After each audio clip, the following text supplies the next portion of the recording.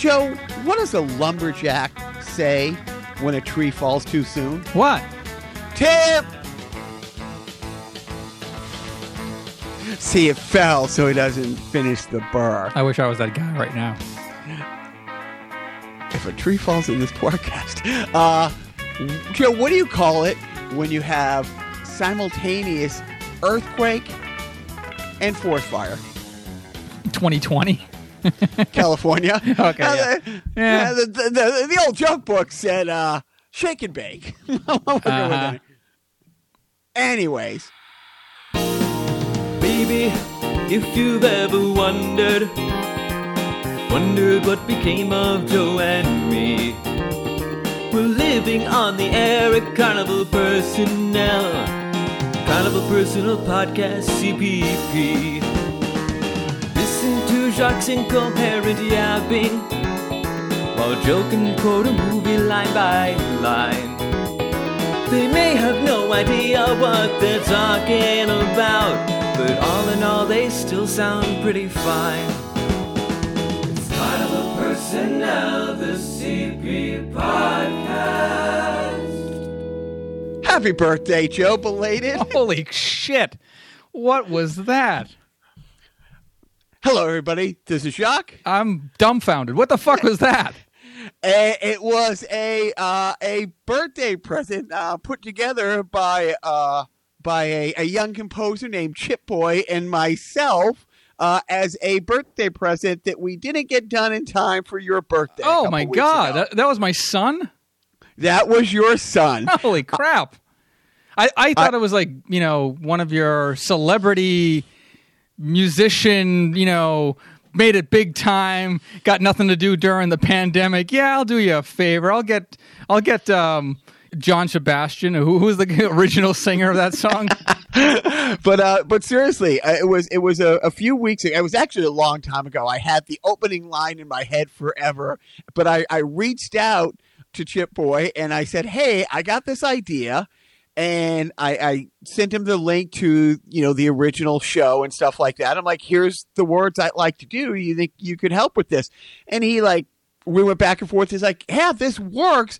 Do you mind if I move around a couple words? And I told him, I went to the top of Mount Sinai with a hammer and a chisel. Cyanide. And each word was painfully crafted into stone. I'm married to each and every syllable. So basically he probably, reworded at least half of it. But it came out absolutely. When he sent it to me, he's like, if you have any notes or any thoughts, I'm like, yeah, you should do this all the time professionally because this is great. Oh, I had no changes from we went over it. Like, here's my idea. He said, can I make some changes? Like, do what you want and then send it to me. He did it. And I said, dude, I have no changes. I got it. I think probably Saturday from him, Sunday, like last week. And it's been killing me all week. Like I was ready to re-record this podcast. Yeah, it was Saturday after the piano lesson. He's like, yeah, it's done. I'll send it to you. And I was like, oh my God, I wish we could scrap last week's show and just do it right now. It's been killing me. So sorry it was late. Happy birthday. And there you have it. In the words of Gilbert Gottfried, oh, thank you. That was fantastic. I'll have to go talk to my son now. It's great. I have something to talk about with my kid. I so wanted to see your face. I didn't want to send it to you or talk to you. I wanted your reaction. And because it's a podcast and not a vlogcast or whatever you would call it, Joe had this quizzical look of, yeah, that's where we go. And then when he finally figured out, he's like, oh, that's pretty, it was worth the wait. I really thought that was somebody who made music for a living that had nothing to do and did you a favor, or you had photos of that you said, all right, I'm cashing in. So, well, thank you. Oh my God, that was just, wow. Well, that was the end of the podcast because I don't want to do anymore. That's the end. I want to end on a happy note. You catch up with us next week on some bullshit that happened in the world. But wow. Okay. I'm going to come down to Earth, to the Lyceum, to the basement of my home that I rent. It's not my home. and talk about your past week. What happened? Besides surprising me with a fantastic gift that you co-wrote with my son, how did you do all of this? You don't have a means of communication, or I now have not only my 2017 MacBook Pro back, I also got the jalopy of a 2014 MacBook Pro up and running, back in the house. Oh, honey, he's teasing. Nobody owns two computers. Like I said, I found a place, Showcase Computers in Hudson, New Hampshire. You know, the dude at the Apple store said, nope, we don't do that. You know, maybe you should just get a new one. The guy at the Geek Squad over at Best Buy said, oh, the cost to fix that, you should just get a new one. And I'm thinking, it's 2 years old. I use Word, Excel, Google, email. You know, I'm not doing any quantum physics on it. It's fine. So, like I said, I didn't think the old 214 would ever be up and running, and it was like $700 total, which is a fifth of one new computer. And so, anyways, you know, barring any more catastrophes, my son, Squishy, I think we're good. So I'm happy about that. I will tell you who had an interesting week. Our good friend of the podcast, Biff. Really? Biff was pulled into a rabbit hole I think he knew was out there, but I don't think he knew the depths of it and how once they pull you in, it's a lot easier to fall into quicksand than it is to get out of it. So I see it was from like some blue check mark like Marvel Facts Twitter page the other day, and it's a picture of a side-by-side picture of a Killmonger from Black Panther and Thanos, and the actor who played Killmonger, Michael B. Jordan, I guess said he thinks, with enough planning, Killmonger could beat Thanos straight up. And I wrote back, Killmonger's awesome, but come on, he's not Batman. And then your friend Biff decides to weigh it. He sees the tweet and he figures, well, this is kind of like a text threat between, All-Star, Guitar Center Scotty Johnny and me. So I'll shit on Jacques here. And he says, dude, Batman could maybe take Hawkeye and that's about it. I respond with, I'm not taking the bait. And that's it. I left it at that. Couple hundred tweets later from other like Biff had no idea that within a couple hours the Marvel DC fanboys standing in front of one of those big huge fansy dude to create like tidal wave effects in movies, and he stood in front of one of those and had a pissing contest. And Biff was like, dude, I had no idea. So is he canceled now? Is that what happened? Cancel culture. There's no more Biff on. But literally, he's like, he hadn't seen Black Panther. And I'm like, oh, because you're racist. He goes, well, I'm misogynist too, because I didn't see, Captain Marvel. Biff has, what is that thing that Biff has? A life. Right. So he doesn't see every superhero movie the second it comes out, but he did. He's like, I had to ask my son about, who these people even are. He wasn't saying anything about really Batman or this. He was just trolling me for a second. And I said, not taking the bait, but it was out there on Twitter. And honestly, a couple days went by. And if you look, it's like a couple hundred replies and forwards. And a lot of people just like this. A lot of people liked his comment. A lot of people wanted to argue the merits of, well, Batman beat what was it? Darkseid, Darkseid by himself. Yeah, but he had to build a special suit to do it. Well, him building a suit is really him, Iron Man. It's like, I'm like, yeah, Biff, this is why I don't do it. Right. I know not to fall into that trap. Wow. Wow. So that was Biff's week. He set foot. He took his first step into a larger, nerdier world. Taking a first step into a world of thrill rides, as documented on, when you text the other day saying you got to watch Class Action Park. It's funny because I think I saw it on Twitter, and I'm a big theme park aficionado. So I'm like, yeah, I'll give this a whirl, and I had it on my watch list. A tilt-a-whirl. When you sent it over, that's a deleted scene that just shouldn't be. That's not. The drip from the jerk, yeah. But I told management. I said, hey, Joe said we should watch this. I already had it on my list. She's like, all right, let's do it. Let's roll the dice. 2 jaw-dropping hours later. I mean, okay, so Class Action Park is a documentary on HBO Max exclusive, so you can't even watch it on regular HBO. Sorry, losers. And it's about this fucked up. Imagine, okay, if you lived in the Massachusetts area, imagine water country designed by cokeheads and run by teenagers in the 80s. And go.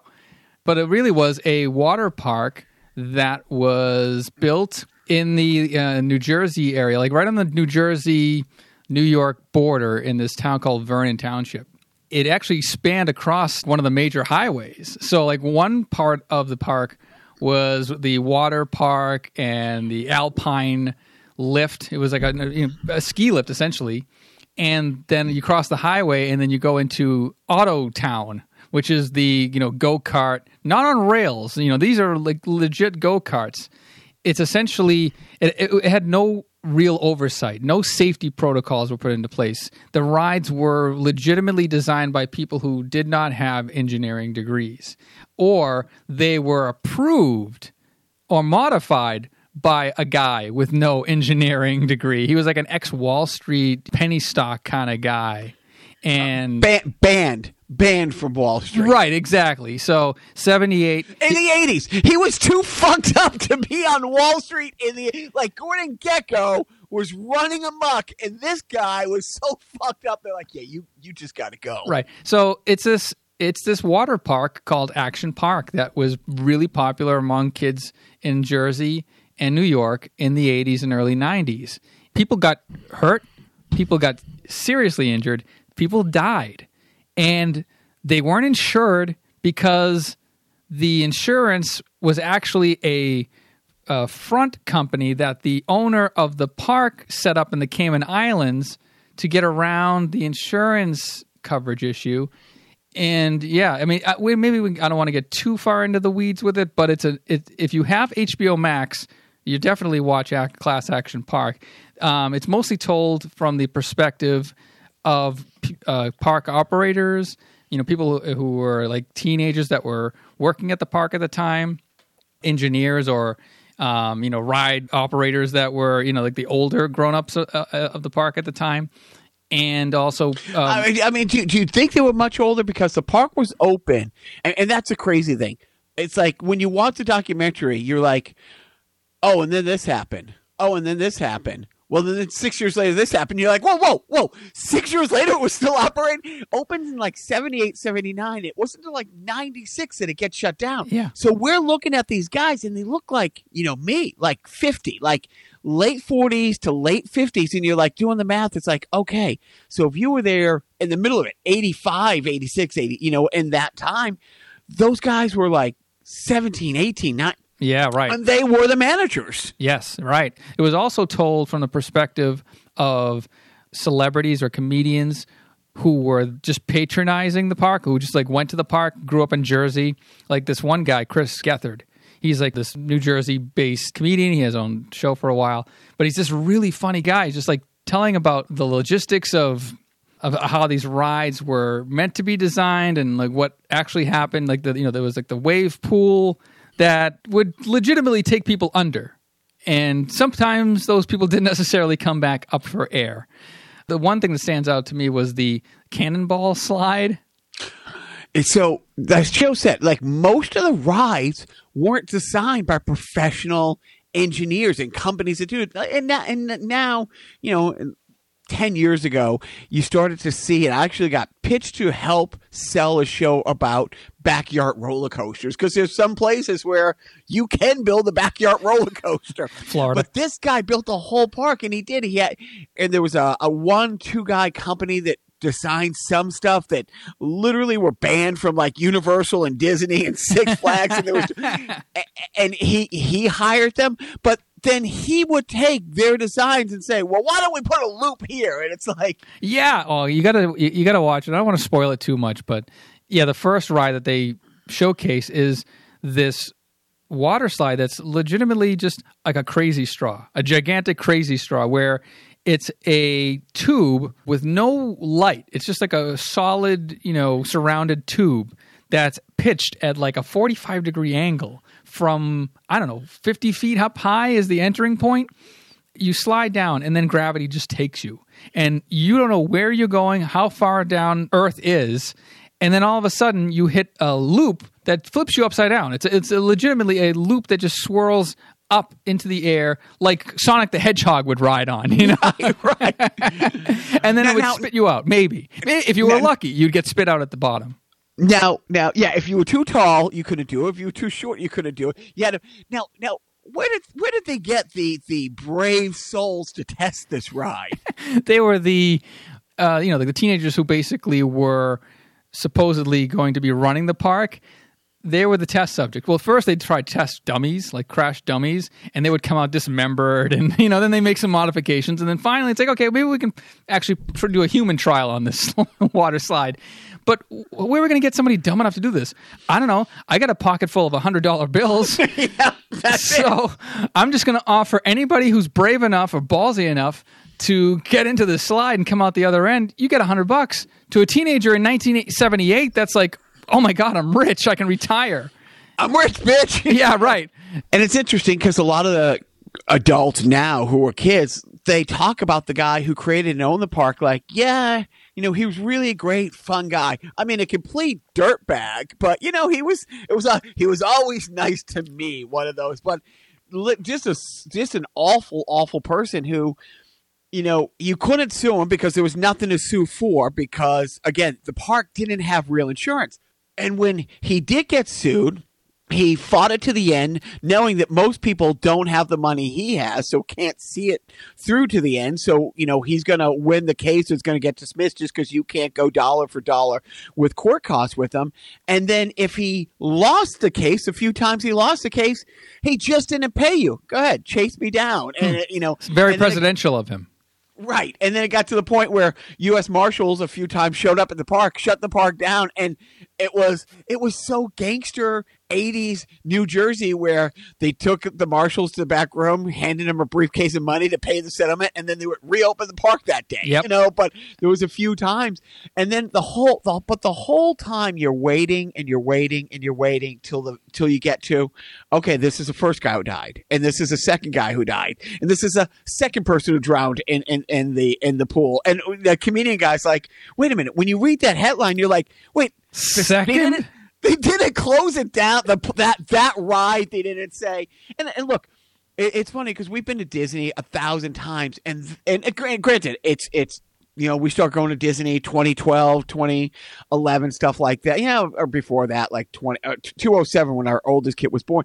And you got OSHA and you got all these rules, and it's a different world. But there's sometimes the guardrails and the precautions they pick up. You're like, really? And like Taylor always says, yeah.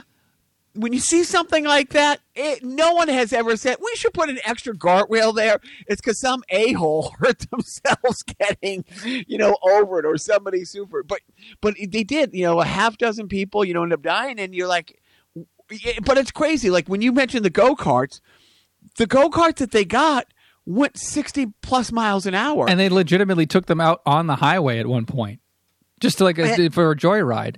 But then also the speedboats. Well, yeah, the speedboats are a whole other story. But the thing about the go-karts, location. What was stationed next to the go-karts? Because basically, like the schedule would be like in the morning and in the early afternoon, you would go to the water park or the Alpine ride or whatever it is, and then you would have dinner, and the adults would hang out for dinner and maybe some drinks, and then you'd go to the go-karts in the evening. They'd have beer fests. And right next to it. Literally right next to the go-karts. Those go-kart paths, by the way, suggested routes. Nothing stopped you from, doing as the crow flies to go from one end of the go-kart path to the other. And between being crazy and being drunk, I don't remember exactly when. It was. So my sister was in the group, and this is going back, let me think. So she graduated high school in 86. She was grandfathered in the age group. Like if you were already 18, 19, 20 when the drinking age went to 21, you were grandfathered in. They weren't going to say, oh, you're 19 and you've been drinking for 2 years. Well, now you can't drink for 2 more years.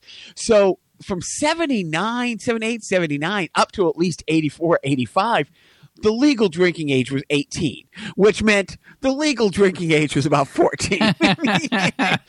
And you see, it's like, there was this one woman, and she was a lifeguard, and she was talking. She's like, yeah, they would torture the new guys by making him be the lifeguard at like the most dangerous part of the water park. And they like 4 times, 5 times an hour, they had to jump in the pool and literally save somebody. And if you worked one summer and you came back the next summer, you were automatically manager.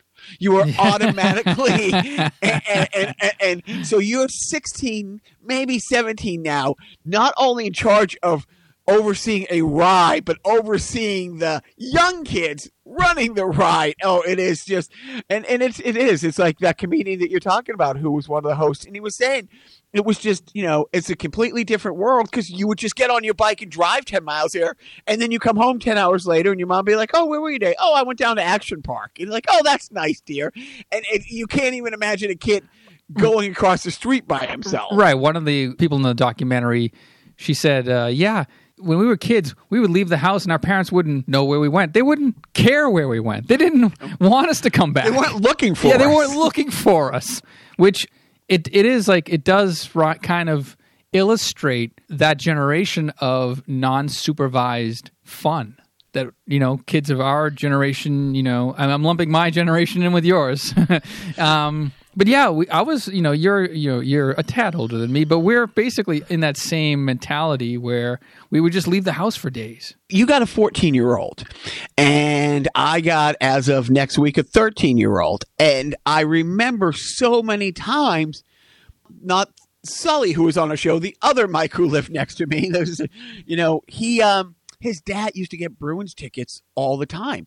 And we, on a Tuesday night, would walk a mile to the train station in Wilmington, take it into our station, go to the Bruins game, come home.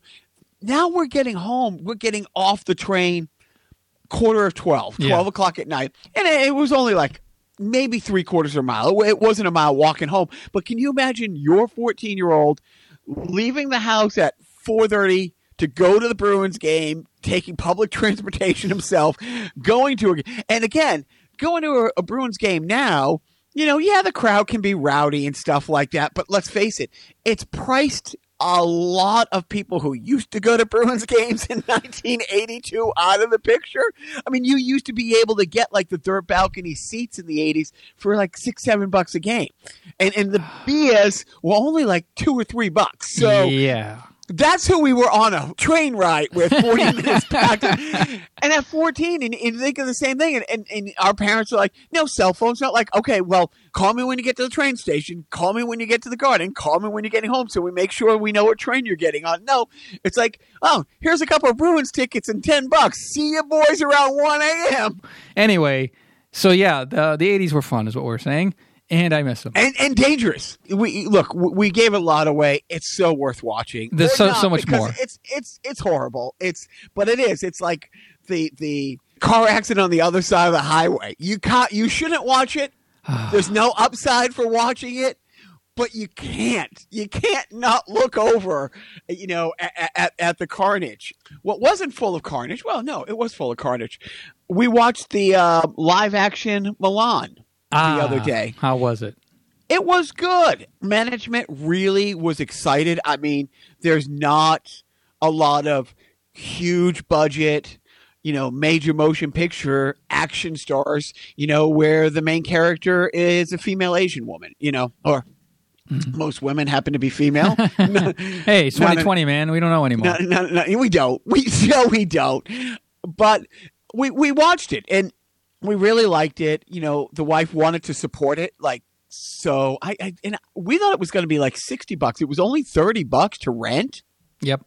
And eventually it will be on Disney Plus for free, so we'll watch it several other times. But no, we're glad we watched it. But again, because it's 2020, it's one of those things. The joy of watching the movie and her feeling good about the inclusiveness of who the lead was.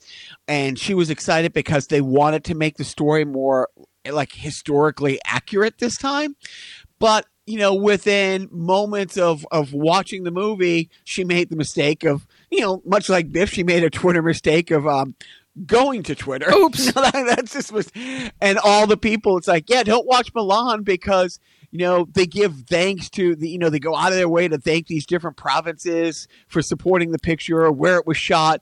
And, the province where they are truly rounding up and moving, if not killing, moving Muslims to slave camps. Yep. As featured on the John Oliver show a couple of weeks ago. And so it's tough. It's tough to we really like this movie. Oh, it's just it's all this stuff. Oh, they shot it where there's, right. There's modern day slavery. Yeah, it's crazy. Right. So no, you can't have nice things in this year of our Lord 2020. But we liked it. We did. The boys liked it. It's one of those things where the boys had seen the original first, so they kind of like that one first. So we watched that as a family. I myself, just because I've tried really hard to temper how much politics I can watch, because I'm angry all the time, and I don't want to be angry all the time. We talked about that a lot last week. So this week, I ended up rewatching the BBC Sherlock, the series Sherlock. Yep. Dude, it's probably the third time I'm watching it all the way through. It's just really great. It's just really, really, really, really great. I've always been a fan of the Robert Downey Jr. Jude Law, to blockbuster, Sherlock movies. And it's funny how much of them not intertwine, but I mean, overlap. It's the same category. Yeah, it's 100 years later, but there's so much. Moriarty is like the big bad in both of them. You know what I mean? It's like you can't really. I mean, how many Batman movies can the new Batman do before you have the Joker? You know what I mean? He doesn't have to be in the first one. Same thing. How many Superman movies can you get by without having Lex Luthor in it? I know. But Moriarty's such a great bad guy. Like in both of the movie and the TV show, he's a bad guy who is just really fucking great at being a bad guy. Yeah. So I've watched, and I was sort of thinking, and maybe we would do a sideshow, or maybe I'll throw it out there that we should do a sideshow, and we never would. But I kind of would, as a fun exercise, because I have the kind of time, rank like the 4 or 5 shows you wish you were watching for the first time. And as I'm watching Sherlock, I'm like, I really wish this is the first time I'm watching it all the way through. I mean, I know it's going to happen, and it's still great, which is why I've rewatched it. But it's like, yeah, I kind of wish this was the first time I'm seeing it. I could do that with actual shows that I'm legitimately watching for the first. Like, I have never seen Game of Thrones. I have never seen the entirety of The Sopranos. I have never seen The Wire. These are all HBO shows, critically acclaimed, readily available on demand on HBO Max app, yet to sit down and actually watch them. I'll get around to it someday. But, right. There are so many shows that, like Breaking Bad for me, you would be like, just great to rewatch. Or what's that? Mr. Belvedere would be another one. Just, start to finish. So you hit me the other day telling me, oh, have you seen this documentary about Bill Finger? And you're like, yeah, I think we even talked about it on the podcast. It's like when you recommended Cobra Kai, and it took me 2 years ago, right? 2 years to watch it, but it's the same thing. So we talked about it, and how did you stumble across the documentary? I was bored the other night, and I said, okay, let me just watch MTV Classic. And one of the rock videos is Tom Petty's Free Fallin'. I'm like, yeah, I love this song. I haven't seen this video in a while. And I'm looking at the girl. It's like, I wonder if she's done anything, or if I just remembering her from the video. I type in Free Fallin' video girl, and I come across this article that's basically an interview with that girl, and it's part of a series of girls from the video. And I'm like, oh wow, that's interesting. So I read this article and then I read like another one and I'm like, okay, this is kind of a rabbit hole. I'm not going to go too far in. And I go to this guy's page. He has like a blog page and it's called Noble Mania or something like that. And then I'm like, this is a pretty interesting thing. I wonder what else this guy's done. Oh, he's got a Twitter. Let me look at his Twitter. The guy's name is Mark Tyler Nobleman. And the banner on his Twitter page is Batman and Bill, the documentary about Bill Finger, the real creator of Batman, alongside Bob Kane, who took all the credit. So I'm like, oh, wow, Batman and Bill. This is the documentary that Jacques was talking about. How funny. You know what? It's on Hulu. Let me give it a gander. Turns out it's a really good documentary about this poor guy, Bill Finger, who for 3 decades wrote the entirety of the Batman comics, and Bob Kane would be the guy who would do the art and whatever, but he would you can explain the rest. Well, yeah, Bob Kane came to the office one day and said, "Hey, I got this idea for a new hero named Batman." And Bill Finger says, "Oh, we should give him like a cave to work out of. We should give him a car to drive that's bat themed. We should give him a sidekick. We should have him just run around with a mask. Let's give him a cape and a cowl." Right. And Bob Kane says, "Hey, I thought of the name Batman." And yeah. So, right. Long story short, Bob Kane goes to, what was it? National periodicals that was become DC Comics, and made a deal with National Periodicals about the character Batman, but with the stipulation that Bob Kane's name would be listed as the creator of Batman on all the comics.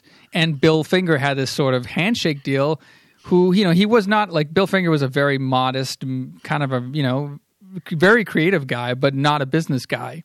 And he just sort of let Bob Kane pay him to do the work that Bob Kane was getting credit for and getting paid more for, and Bill Finger just ghost wrote Batman for him. And I think Bob Kane, he was a graphic artist. He wasn't like some nobody that didn't know what he was doing. He just, didn't have the creativity that Bill Finger injected, and he didn't have the vision for this universe. He named Gotham City. He named everything about Batman was Bill Finger. So everything. This documentary is partly for Bill Finger, but also it's about the documentarian's quest to get DC Comics to finally put Bill Finger's name in the created by credits on anything that came out with Batman. Basically, he had to find an heir to Bill Finger, and that's where the story gets very interesting. I don't want to spoil it, but let's just say it has a happy ending. What was the first movie that it was co-created by credit on? Batman v Superman: Dawn of Justice. Yep. And honestly, I know I love the movie.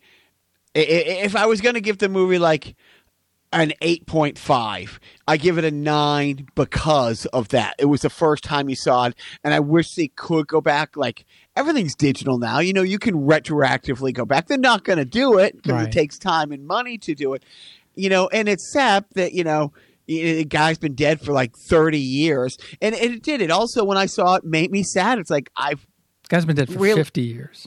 I've loved Batman. I mean, since I was literally, before I can remember loving Batman, I love Batman. And then when you find this out, it's like, dude, it's somewhere along the line he could have said something. You know what I mean? And when we were texting about last night, same thing with Stan Lee. Look, Stan Lee is amazing.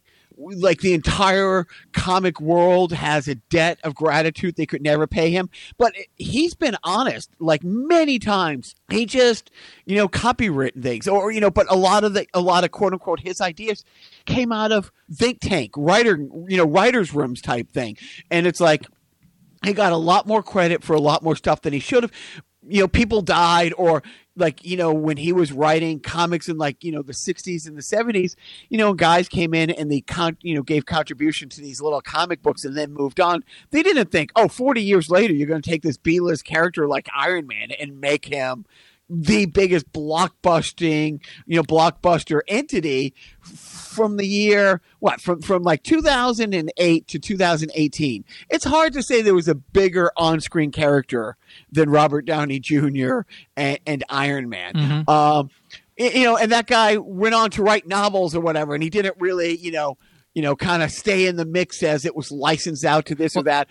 Well, I was going to say, Bob Kane, what he did was very regrettable, and he actually expressed regret late in life, and a day late and a dollar short. But the other thing was that Stan Lee, he was also the guy who was shafted by Marvel Comics. True. Yes. So yes. Stan Lee was sort of Bill Fingered in a way, and basically the Stan the Man Lee that we knew since the 70s or 80s.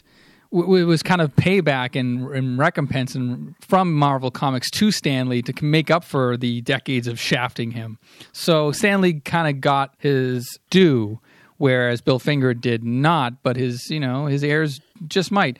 It's remarkable. But yeah, Bill Finger, no longer a footnote in history, but it was a good documentary. I'm glad that you saw it. We are recording this on Friday, 9/11, the 19th anniversary. And it's funny, I think it's become less of a moment of pause and reflection and horror because we have 2 9/11s a week now, and everybody's been saying that for a couple months. I almost forgot it was 9/11.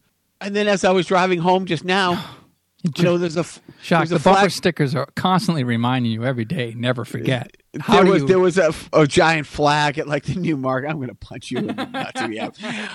At half mast, I'm like, oh, that's right. And I said to the boys, I'm like, yeah, it's a supposed, I explained the flags at half mast, that kind of thing, and I'm like, yeah, those horrors don't seem near.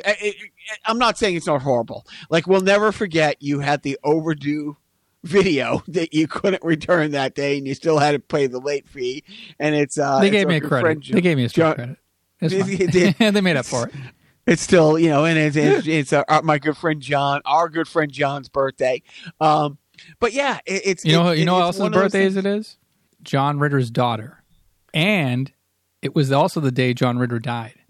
Oh. John Ritter died on 9/11 in 2003 on his daughter's birthday. That poor girl. 9/11. Yay, it's my birthday. Right. Two of the most horrible things in my life that had happened. Oh, God. Yeah, anyways, little factoid there. But yeah, you're right. 9/11 is sort of like, oh, yeah, 2020 has been such a... No, not just... But it's like any other year for an anniversary of something that awful of a moment in American history, of course it would give us pause and give us a moment of reflection. But like you said, in 2020, we've been mourning the entire year on multiple things, on multiple atrocities, and on multiple mass deaths. It's just... it's still got 5 months to go. Like California, or not just California, like Oregon's on fire. I don't mean there's a big fire raging in California or Oregon. The entire state is on fire. Dude, Colorado is both on fire and snowing. At the same, right. Fire and ice. A friend of ours from hockey, our old buddy, Eric Newfie Setlak, we like to call him, his brother-in-law lives right in the midst of the fires. Like, literally, he was posting videos of them hosing off the house as the fires around it, like, hoping to preserve it. And as far as you can see, like, he does a 360 panorama thing, and you can't not see fire for like miles and miles in every direction. And it's like, it does. It looks like a hellscape. It's a hellscape, right? I mean, you've seen the picture of that bridge in it's not the San Francisco, it's not the Golden Gate Bridge, but it's another bridge that looks kind of like it, but it's the background is this orange sky and the fires are burning on the hills behind it. And it's just like, oh my God, what fucking Michael Bay movie are we living in now? And then, the governor of Oregon comes out Friday and she says, yeah, buckle up. This isn't a once-in-a-lifetime thing. This is climate change. This is the result of weather patterns shifting and changing, getting less rain in certain areas, more dry. And gender reveal parties. Oh, Jesus fucking Christ. First of all, before all that gender reveal thing, I can't think of anything stupider. I just fucking can't. And the fact that there was a major, major fire 2 years ago because of a gender reveal thing. I mean, tens of thousands of acres burnt to a crisp because one of these fucking gender reveal things 2 years ago. It's 2020. Why are you having these parties in the fucking first place? Because it's 2020. You know, honestly, it's like, you know, Let's get into the awful. Good segue, Joe. Well, you know, I didn't want to get totally into the awful because this is awful and it's just awesome. I make no apologies. Wait a minute. I think there's a word for something that's both awful and awesome. And I believe it's copywritten. Awfulsome. Copyright Carnival Personal Podcast. The boat sinking in Texas at the Trump boat parade. I should not be as happy as I am to see that, but I am. And here's the best part of it. The best part of those, and it's like 4 or 5 of those boats that sank, you know, just sank to the bottom. Like there was one picture that I saw that I saw on Twitter and my wife had saw it on Facebook. It almost, you have to like kind of like really look at the picture because you can't really tell it's underwater. And it's just at the bottom of the sea with the Trump flag waving. You know, right? What I it mean? looks like a toy boat with a Trump flag at the bottom of a bathtub. And what had happened is the really rich assholes with the big boats were driving by the rich assholes with the smaller boats, and it caused, I don't know what the term is, but those giant waves to sink these ships. So you know, that's something we always talk about, that look, if you have $20 million in capital gains like that you're worried about passing on to your children, yeah, of course you have to vote for these. You're in that group. You're a 1%er. But all the people who think they got, and too many people think, well, my ship's about to come in and then sink to the bottom. I have an uncle who's about to die that I don't know of, who's going to leave me so much money that I'm going to vote for this tax break for the rich, though it doesn't help me now, because when I'm rich in a year, I'm going to want that tax break to have been in place. It's like, dude, they don't fucking care about you. Even if you're a fucking Trump supporter, if you're in a small boat with a Trump flag versus a Trump supporter with a bigger boat, you're still a piece of shit who's literally beneath them. And they don't give a fuck if they're driving by their bigger boat sinks your little boat. And then they drive away. Fuck you. Yeah, right. And fuck you. Yeah. It was ill-conceived. But yeah, it was sort of, there was a bit of schadenfreude there. I got to admit. But, that only lasted about, a day or so. And then we went into the week of wow. So Bob Woodward, first of all, everything about Woodward, sorry about that. No problem. Everything about this is awesome. Forgive it. I mean, this is a guy who brought down Nixon. Sure, this is a guy you want to sit with for 9 interviews, Mr. Trump. So Woodward wrote a book in 2016 that was not flattering. It wasn't flattering at all to Trump. And so Trump thinks, I'm going to grant this guy unlimited access to me and I'm going to win him over. And I'm going to tell the guy who brought down Nixon everything. I'm going to smooth him. I'm going to charm him. I'm going to let him in on secrets that other people don't know. So he's going to want to suckle at my teat of power like everybody else in my hemisphere does. And he's going to not write an awful book about me. He's going to write the next book saying I'm the greatest, most beloved, president ever. Cut to. So cut to, like you said, there were some interviews. It was 9 2-hour-long interviews that the president gave to Bob Woodward, which he recorded. And to preview the book, he put out some tapes. Lordy, I hope there are tapes. And there are. So some of the tapes said, hey, this is from Donald Trump saying, yeah, so I always meant to downplay the pandemic. I didn't want to cause a panic. The guy who's risen to power and stayed in power by causing panic. The guy who's out there right now stumping for his own reelection, saying that if you don't vote for me, Joe Biden is going to come and hire Antifa to take your guns away and, burn down your suburbs. Don't forget the caravans. The caravans are coming, and I'm the only one who can protect you from the caravan. No, but he says in February. So these interviews are in early and mid-February, and Trump is flat out saying, "Oh, Bob, this thing's really bad. It's 5 times worse than the flu. You know, Bob, it's airborne." That's the scary thing, Bob. That's the scary thing. It's like the surface is you can clean those, but this is airborne, Bob. That's really bad. 5 times worse than the flu. 3 weeks later, he's at the CDC March 15th saying there's only 15 people in the country who have it. Soon it's going to be down to 1, and then it's going to be 0. It's just going to disappear. It's like a miracle. Like a miracle. You want to test? You know, everybody can get a test who want to test. We have the test, and their what was the word he used for it? It was like a weird word for him to describe a test. You know, cut to every governor across the country at the time, hair on fire, saying, "We don't have a way to test. We need testing people." Uh-huh. But the point is, you know, and we said that on the podcast in February. If I had access to the information from our U.S. military saying, "Hey, Jacques, we're going to postpone your tours for 9 months because this coronavirus thing making its way to the U.S. and in the U.S. now, it's really bad and it's going to be worse, so we're going to shut everything down for 9 months." I knew it was bad in February, and we said on the podcast, it's like there's no way the information that I have access to that he doesn't have access to, and even more so. But that's the thing. It's like if he, and it's more evident than ever because he said in his own words, well, he didn't want to cause a panic. And there didn't have to be a panic. But cause a panic for whom? Now he didn't want to cause a panic for Wall Street. He doesn't. He didn't want the economy to tank. Everything's fine. Nothing to see here. Meanwhile, fireworks factories blowing up behind him. This whole mask becoming a political thing, dude, it could have worked the other way. It could have worked the other way. He could have come out day one and say, "You know what? You want to be a hero? You want to be a real patriot? We're going to wear these masks.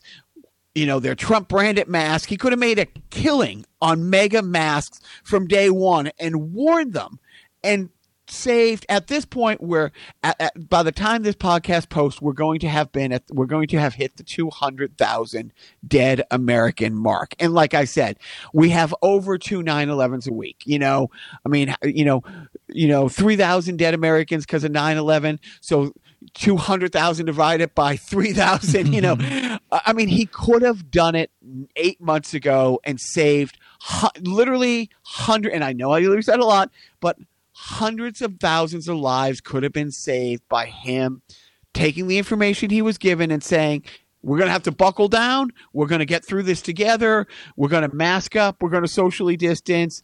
This is bad, but we're going to beat it. We're America. We're tough. We're going to beat this together."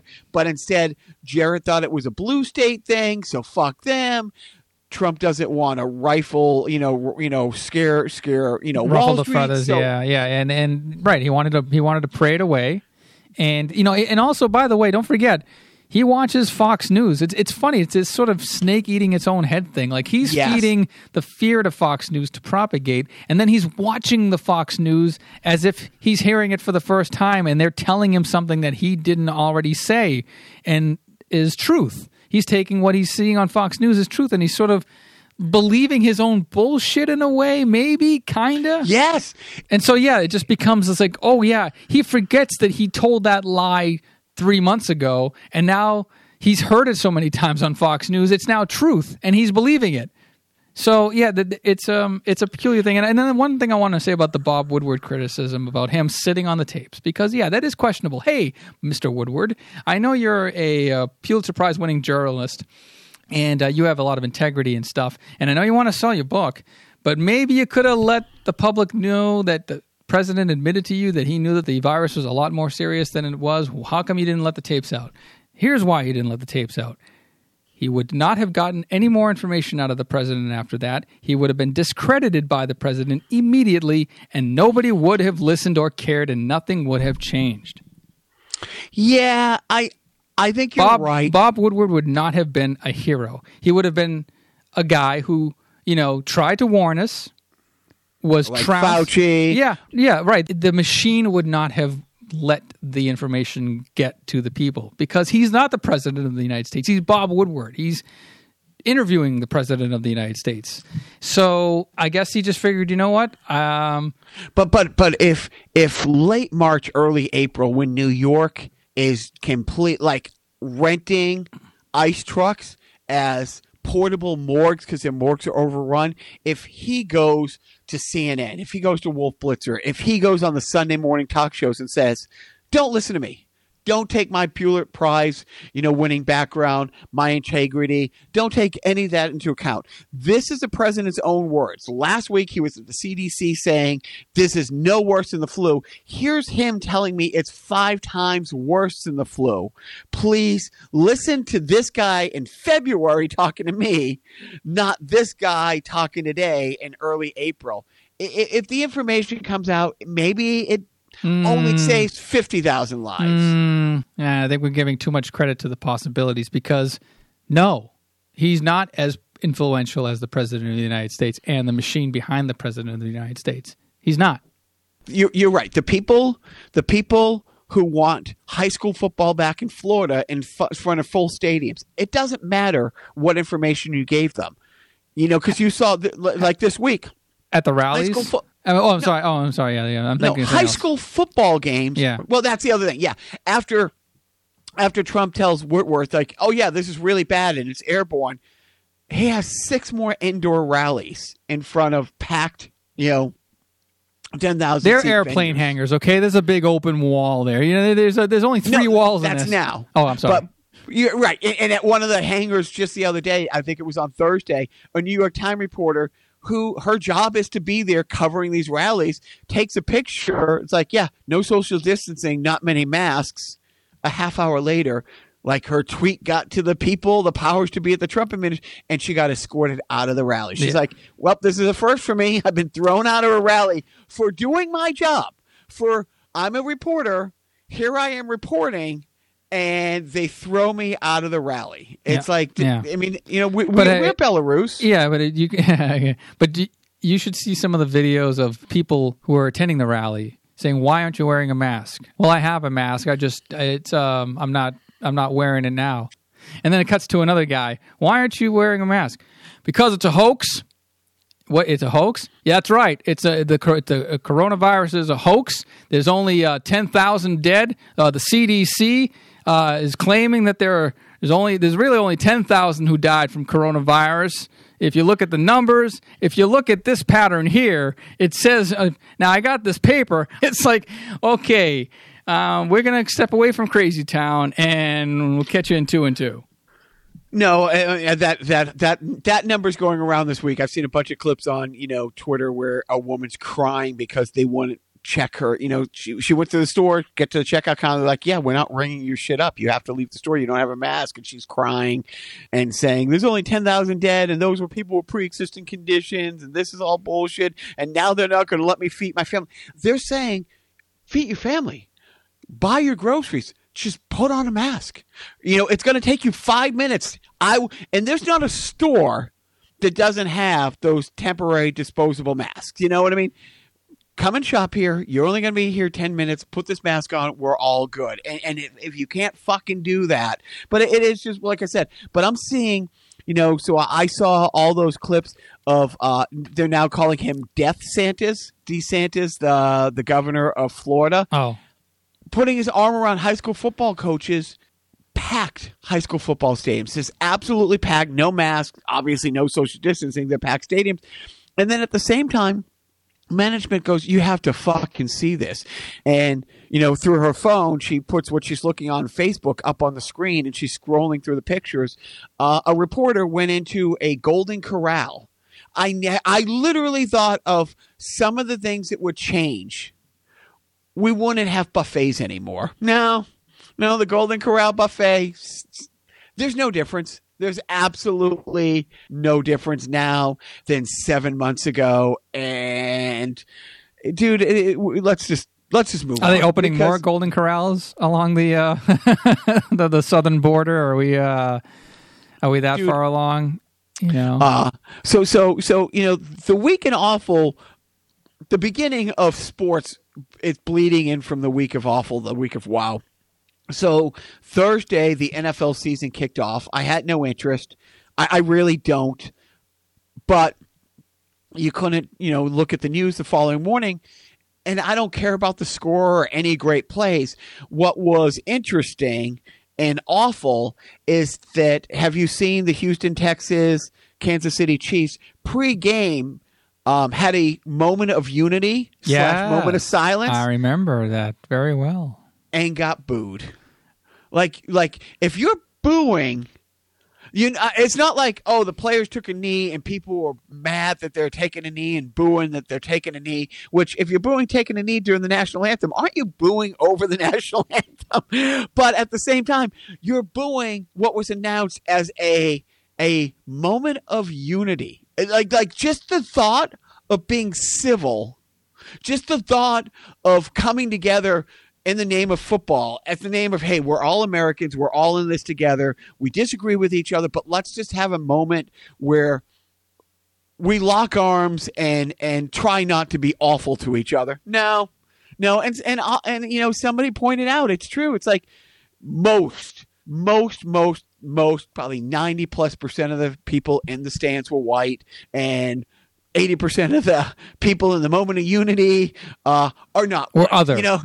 You take J.J. Watts out of there, and you pretty much, have this, and you're thinking it doesn't fucking matter. It's like they're literally, and anything that isn't, there's nothing a person of color can do, or a white's a color, but there's nothing somebody like you or I can do in the name of supporting a person of color. There is that's not going to upset. There is nothing you can do to win over racists. Like racists get really offended when you call them racist or when you challenge them on their racist views. And by the way, this wasn't exactly a packed stadium, thank goodness. This was like, what, 20% capacity? 25% capacity? Right. But enough where you could hear the boos. Absolutely. Yeah, and unfortunately, the commentators, Chris Collinsworth and Al Michaels, didn't exactly commentate on the booing part of the ceremony, which was, a missed opportunity, I think. So because I haven't followed sport at all, really. I missed the announcement that they're going to play the national anthem at games. They're also going to play, and do you know the song, like Lift Every Voice? Which is it's the Black National Anthem. National, and they're going to play both of those. What's going to be interesting, or what was interesting, yesterday at the Patriots-Miami Dolphin game, the Dolphin team has announced, the players, we're not having any of it. We're going to stay in the locker room for the whole fucking kit and caboodle. Wow. Yeah, so the Dolphins aren't even going to come out. They'll be out there for warm-up. They're going to the locker room. And they're not having part of any anthem. Fuck the anthems. No moment of unity. Because, one of the players, a representative for the players, not a player, came out and said, yeah, it's all fluff. It's all for show. It's all bullshit. We're not going to come out. If we come out, we're going to kneel for the anthem and people are going to piss. They're going to say, oh, well, we play your black anthem. And you stood for that, so if you're going to stand for the black anthem, then you got to stand for the white anthem. Yeah, what are you talking about? And so the players, and I applaud them, are like, yeah, fuck it, we'll come out when it's time to play football. Right, and by the way, it's like, I was talking with our friend Jim, and we were having a little conversation about, I just wish they would keep. I want to watch sports without like the infusion of politics. Kind of a passing thing. He wasn't really like, take the politics out of sports. But I'm thinking to myself, when has politics not been involved in sports? You go back to Jackie Robinson. You go back to... It was Reagan who first called the Washington Redskin locker room in 81. I think it was, when they won the Super Bowl. And that started the presidential phone call, congratulating the team. And all sports. So it's like, okay, but that's okay? But what about the actual, and sorry, this is sort of horning in on your business, the national anthem. Right. The national, that's not political. It kind of is. Have you listened to the words? Yeah, right. I mean, Speaking of have you listened to the words, getting back to the Trump rally, what did they blast on the speakers at one of those Trump rallies? Did you hear the song that they decided to play before a Trump rally? Which one? Creedence Clearwater Revival's "Fortunate Son." Oh God, dude, it's like, look, we did a whole segment. We did a whole segment on this a long time ago. You know, the most inappropriate uses for song, like, you know, Kentucky Fried Chicken using "Sweet Home Alabama," the Tigger movie using, I forget what. It's a song about doing crystal meth, you know. Carnival Cruise's "Lust for Life." Lust for Life. It's like Born in the USA has always been great. It's always been great. We talked about that. You know, the LA Kings for at least 20 years. At least 20 years every time they scored a goal, they played the "I Love LA" from Randy Newman's song, just the chorus of that. The rest of the song is about how you have to step over homeless people to get onto the red carpet event you went to in Hollywood. And so, yeah, I mean, that song, but you know, I mean, every time they play a song by somebody who is not Ted Nugent, the rights holder because 2 weeks ago, it was Leonard Cohen's estate that said, don't fucking use our song Hallelujah. Do you know who Leonard Cohen was? Uh-huh. You know, he didn't know you, but he would fucking hate everything. Why don't you see if Anne Rand wrote a song, and why don't you play one of her songs? But that song, that Creedence song specifically, is all about a preferential treatment and deferment from a wealthy person to not serve in Vietnam. It's literally about Donald Trump's experience with Vietnam and how. Yeah, but he's not a sucker and a loser, dude. He's not a sucker and a loser. Oh my God. But yeah, but like I said, and we talked about before, right, dude. I've had some amazing experiences taking celebrities to sporting events. It's been a highlight. You got to do, you know, and it was a low end. You couldn't have been more low end than having a guy who was on American Idol 10 years ago doing a Jets game. But you got a little glimpse of. He's a good guy. I like this. No, he was great, Constantine. But this world behind the velvet rope doesn't suck. You know what I mean? Yep. It doesn't. But it's also it's one of those things where you're like, huh. How come they never play the third verse of the national anthem? You know, the one about returning the freed slaves back to their southern owners. That's not making it up. That's what the third verse of our national anthem is. It talks about returning, you know, escaped slaves to the South. So yeah, so if you want to take politics out, and it wasn't until 10 years ago, it used to. I remember the first time I did a national football game. It was in Cleveland. This is 2005, 2006. I thought it was sound check. The players, had their warm up. They left the field.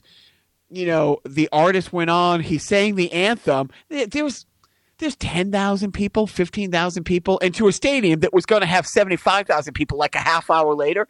I honestly thought it was sound check. And then they were like, oh, man, that was really great. Do you want to go up to the box? Or what do you guys want to do now? I'm like, well, how long does it take to get to the box? They're like, 15, 20 minutes. I'm like, but then we have to rush right back down. Why are you rushing right back down? To do the anthem. You just did the anthem. But that was a sound check. No, that's the anthem.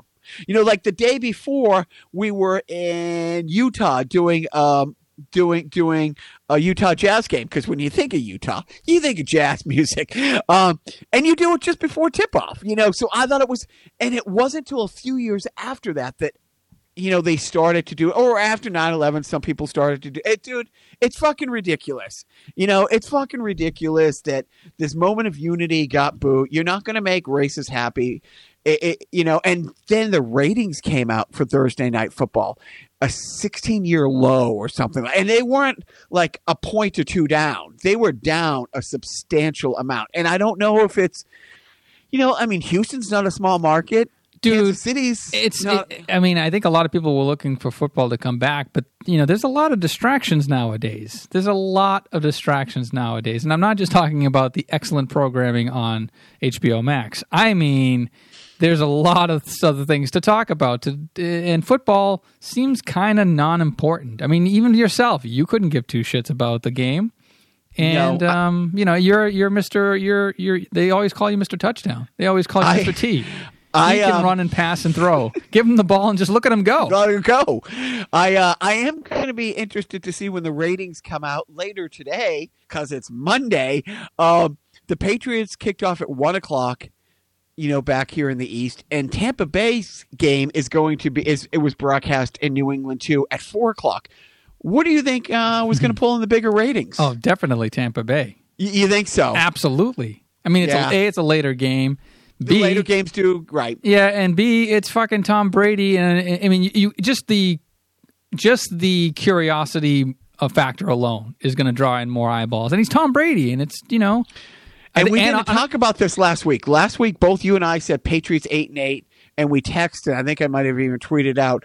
Did we both say 9-7 for Tampa Bay? I said they'd win the division. And if that's 9-7, I mean, I'd say they win the division. I mean, and that's a decent division. They got the Saints, they got the Falcons. How do you think Gronk does? I think Gronk run.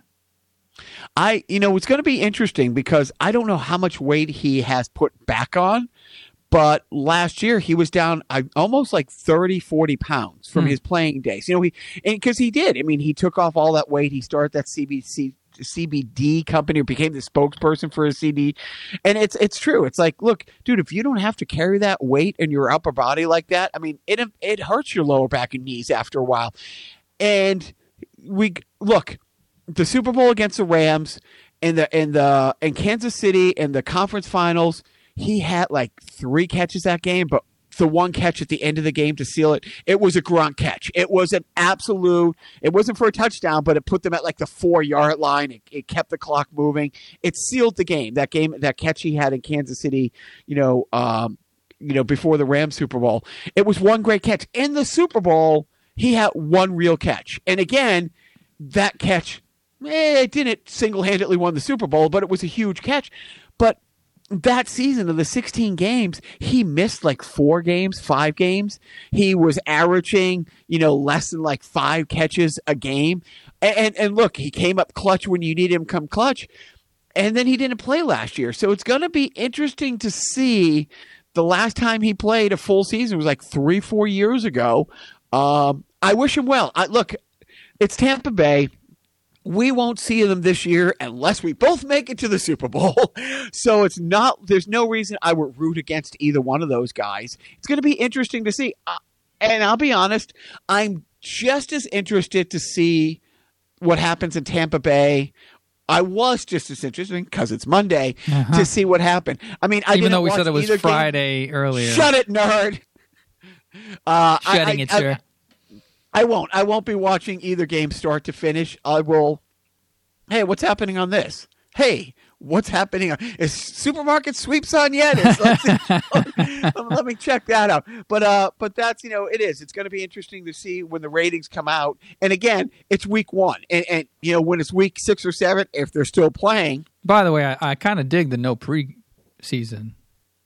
Dude, it's just, for me, at this point of the year, and we've been talking about it, what a basket case am I this time of the year, the last, let me look at my watch, 20 years. I would not be able to sleep 2 days before the kickoff of a season, because this is the year we're supposed to go 14-2, and you can't go 14-2 if you lose week 1 to Miami. Right. I would not be sleeping now. Now I'm sleeping like a baby. Right. What's it like to be off heroin? Dude, it's clean living. All right, enough of this nonsense. What video game have you been doing this week, Joe? I have not been doing really any video game. Over. Who are you? What have you done? Got a life, do you? No, I got an HBO Max, to you? I've been listening to a lot of podcasts. We don't really have a podcast listening recap. Well, what have you been listening to in the podcast world? One is called the Carson Podcast. It's about 5 years in. It's an interesting podcast by a comedian who's like a New York comedian.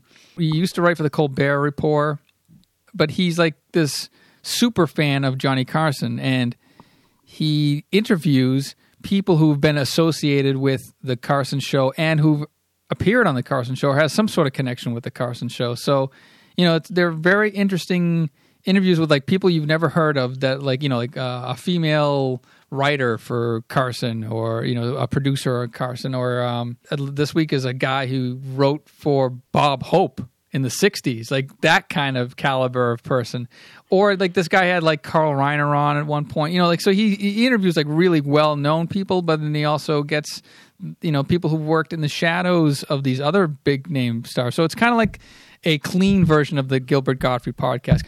Yeah, I'm listening to the Carson podcast, still following the TV Guidance Counselor podcast. That's interesting. I might start getting back into Maron. He's been interviewing some interesting people lately. I've seen, I think, did I tell you that I listened the other day, and I took the advice from Taylor. Yeah, just scroll past the first 20 minutes of bullshit. Get right into the interview. He is a horrible interviewer. It's like, it's not that he doesn't do prep.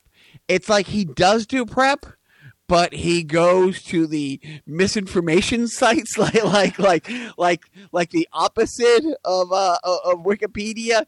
And I listened to this J.K. Rowling interview the other day, and it's fascinating. I've loved the guy forever. Like, I saw one episode of Oz. I can't get out of my mind. Oh, not J.K. Rowling. She wrote Harry Potter. Oh, Harry Potter. J.K. Simmons. J.K. Simmons. Guy's fucking great. I mean, I loved him a lot. Or Juno's dad. Whiplash. We've talked about all of this, but everything that Mark Maron said is like, oh, so that's when you got into heroin. It's like I've never done a drug in my life. Oh, right. But during your second marriage, I married my high school sweetheart. Right. It's like, maybe he thought he was interviewing J.K. Rowling, and it was but yeah, no. I mean, yeah, it's like so. I did too. Same thing. It's like I listen to Bill Barr. I'm trying to listen to different things. I just found out. I forget why I have. Oh, because of our phones. Because when we renewed our phones, with our plan, we got Disney Plus for a year, and then something else. I think it might be the phones too. I got Apple Music free for a year. Yep. Because probably the Apple TV or something. Yeah. The thing is, right now, like if I'm sitting there, doing something in the office or out by the pool, and I'll be like, "Oh, play comedy radio." It goes right to the same 3 Jim Gaffigan routines that I love. But play one of the other 900 Jim Gaffigan. But now I can listen to a lot more comedians. That's why, like I was saying, like last week, because I have the whole Apple library now. So I can say, play this person, that person. There's so much more. So I've been listening to more stand-up and different stand-up from other artists that we love that I haven't heard. Like I talked about last week with Lenny Bruce and stuff like that. So I've been trying to listen to different things and watch different things, and just kind of trying to stay away from politics. We're getting dangerously close to audiobook territory. Yeah, we are. At some point, I can only hear, the same kind of stories about the same kind of things and subjects for so long. It's like, okay, yeah, almost everything there is to know about Batman. I know you could probably listen to Batman podcasts until death. Well, last summer when I drove across country, I did get a couple audiobooks of Vonnegut reading Vonnegut stuff. And truly, there's nothing better than the artists reading it themselves. Like, because you're hearing their voice out loud as they have the voice in their head as they wrote it. Sometimes. A lot of times. Sometimes they're not very good readers, let's just say. Let's just say it's not one-take wonders. Like when Stephen Colbert put out his books, I think his audiobooks were very funny and entertaining, but now he's a big shot talk show host and he doesn't have time for audiobooks. So what do you got for a TV review, a streaming review? Oh boy, I should have written something down because I know I've been watching stuff. I saw Bill and Ted 3. Oh, we like? It's good. It's a nice movie. It's a very nice. It pays homage to. It's written by Ed Solomon, who did the first 2. It's got everybody involved that essentially from the first movies, including a little cameo by a holographic George Carlin. Did you rewatch 1 and 2, or did you just dive in? I was kind of caught up. Yeah, you could say I was caught up. Kristen Schaal plays the Rufus's daughter, Kelly. Now that's a little nod to Kelly Carlin, the real life daughter That's nice. of George Carlin. Keanu shaves his beard to, play a more faithful version of Ted Theodore Logan. And Alex Winter plays Bill S. Preston Esquire. So the movie basically, it's called Bill and Ted Face the Music. The plot is they have a X amount of time, like literal countdown clock time in a time travel movie to write the song that's going to unite the world, because that was what led them. That was the whole premise of this franchise, was that these two were going to form Wild Stallions, and their music was going to unite the world. And it does a little retrospective of what they've done since they kind of had a fall from grace. Like apparently they didn't quite write that song that was going to unite humanity, so they have a certain amount of time to write that song before time literally unravels itself. And their idea is to meet their future selves. So they keep going further and further into the future, and they see different versions of their future selves as they go along. And also, by the way, they are married to the princesses from the first movie, and they're having some marital trouble, but they also have two grown daughters that are also, I think one's called Billy and the other one's called Thea. And they're, basically carbon copies of Bill and Ted. And they go on their own little space-time journey with Kristen Schaal. So it gets fun. It gets fun. It's a good romp, and it has a nice little ending. And it ties a bow around the Bill and Ted trilogy. So you know what? Worth a watch. I recommend. Bill and Ted fans, yes. Check out Bill and Ted Face the Music. I would go with any of the Sherlocks I watched. Either go with the Robert Downey Jr., the two movies, and there's the third one finally coming out like next year. If it's still on pace next year, like the last one was 2011. Or just the BBC, the 4 series on BBC. Just absolutely great. Yeah. I mean, there's so much to watch. So many things to watch in this time now. You got a parenting tip? I do. Make sure that if you have a musically talented child, stay out of the way of them creating a song for your podcast in secret with your podcast partner. You did a great job. You did a great job. I did with nothing. Boys. I did zero.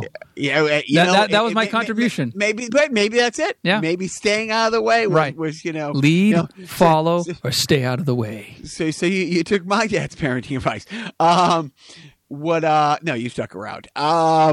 So my dad had back surgery a few weeks ago, and I've kind of been working really hard to spend a little more time with my parents and talk to them and kind of try to not be so angry that they are addicted to Fox News and ON, One American News and stuff like that. And they are a baby step away from QAnon. They are one wrong push in the direction, and it's been tough the last few months. At the same time, my dad is 81, had the surgery, and with November 3rd coming up, I'm like, I should, because I don't know how much I'm going to be able to talk to people on that side of the aisle at all if Biden doesn't win. Or one way or the other. Or one way or the other. Because this is not going to go away. It's not like, if Biden gets elected, thank goodness that Trump nightmare is over. Now back to normal. What? Nope. He's gonna wreak havoc. He's literally going to tell his supporters to take their arms to the street. We know that. Or if he doesn't go away, there's still that faction. It's like, by the way, half of the country doesn't like the new president. And, remember when Obama was president and how the cabal of Republican lawmakers got together in a bar that day on the inauguration day and said, we're going to do everything in our power to fuck up this president? That's going to happen. So what do you have to do? As bad as it is, it's going to get worse. Yeah. So I've been, and my little guy wants to be a grandma's more. So I've let him do a couple sleepovers, and my mom is very sensitive about it. So they'll watch a movie, but they social distance. There's still no hugging. They're good about that. I mean, especially now that my dad has surgery. Look, if he gets COVID, it ain't good. You know what I mean? So my parents are being smart about it. Here's my parenting tip. If you drop the kid off and you say, yeah, you can watch a movie, it's good to let your parents know that when they're scrolling for a movie to watch, just because the thumbnail of the movie features, let's say, a Teddy Ruxpin looking bear might not be appropriate for your kids. So to take the extra second, even if it's a unicorn or a Teddy Ruxpin looking bear, and maybe read the description before you pay for the movie and start watching it. Because my mom and little guy got through the first 10 minutes of Ted 2 before they realized, nope. And here's my 10-year-old's like, yeah, when we saw him with a bong, I'm like, how do you know what a bong is? Are you hanging around your cousin? Wait, why do you know what a bong? And so I did it. My mom, I didn't have to say anything to my mom. She was so aghast. You would think that the letter R next to the rating.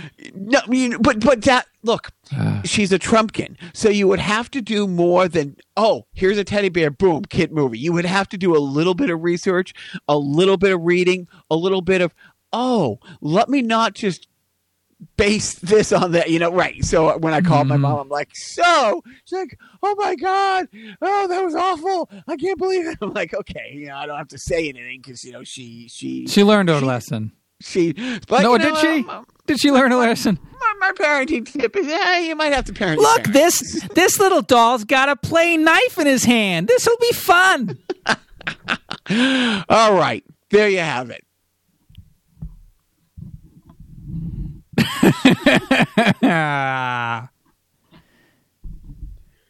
So, it's just you and me now, isn't it? What are you wearing? Anyways, guys, thanks for listening to Carnival Personnel. I really appreciate it. You make each day a special day just by you being you. And we're going to go out on no song. I don't want to listen to any music. Maybe I should play Fortunate Son. Oh, wait, apparently anybody can play that goddamn song, including this shitty podcast. No, I wouldn't do it. I wouldn't dare desecrate the message of that song by playing it on our podcast. I'm better than that. We're better than that. You're better than that. So I'm just going to say good luck with everything going on. Hopefully your state doesn't burn down by the time the next podcast drops. Maybe we'll have fewer things to worry about, though I doubt it. I don't know, man. It's like this is like a Groundhog Day scenario where you wake up from a nightmare into another nightmare. And it doesn't seem to end now, does it? I don't know. That's a bleak message to go out on. I don't know. Maybe I'll play that goddamn WKRP in Cincinnati song one more time. That's what I'll do. Yeah, we'll go out on that because that was fun. All right, take us away, my son. And so, anyways, that's enough. Bye, everybody. Don't forget this things.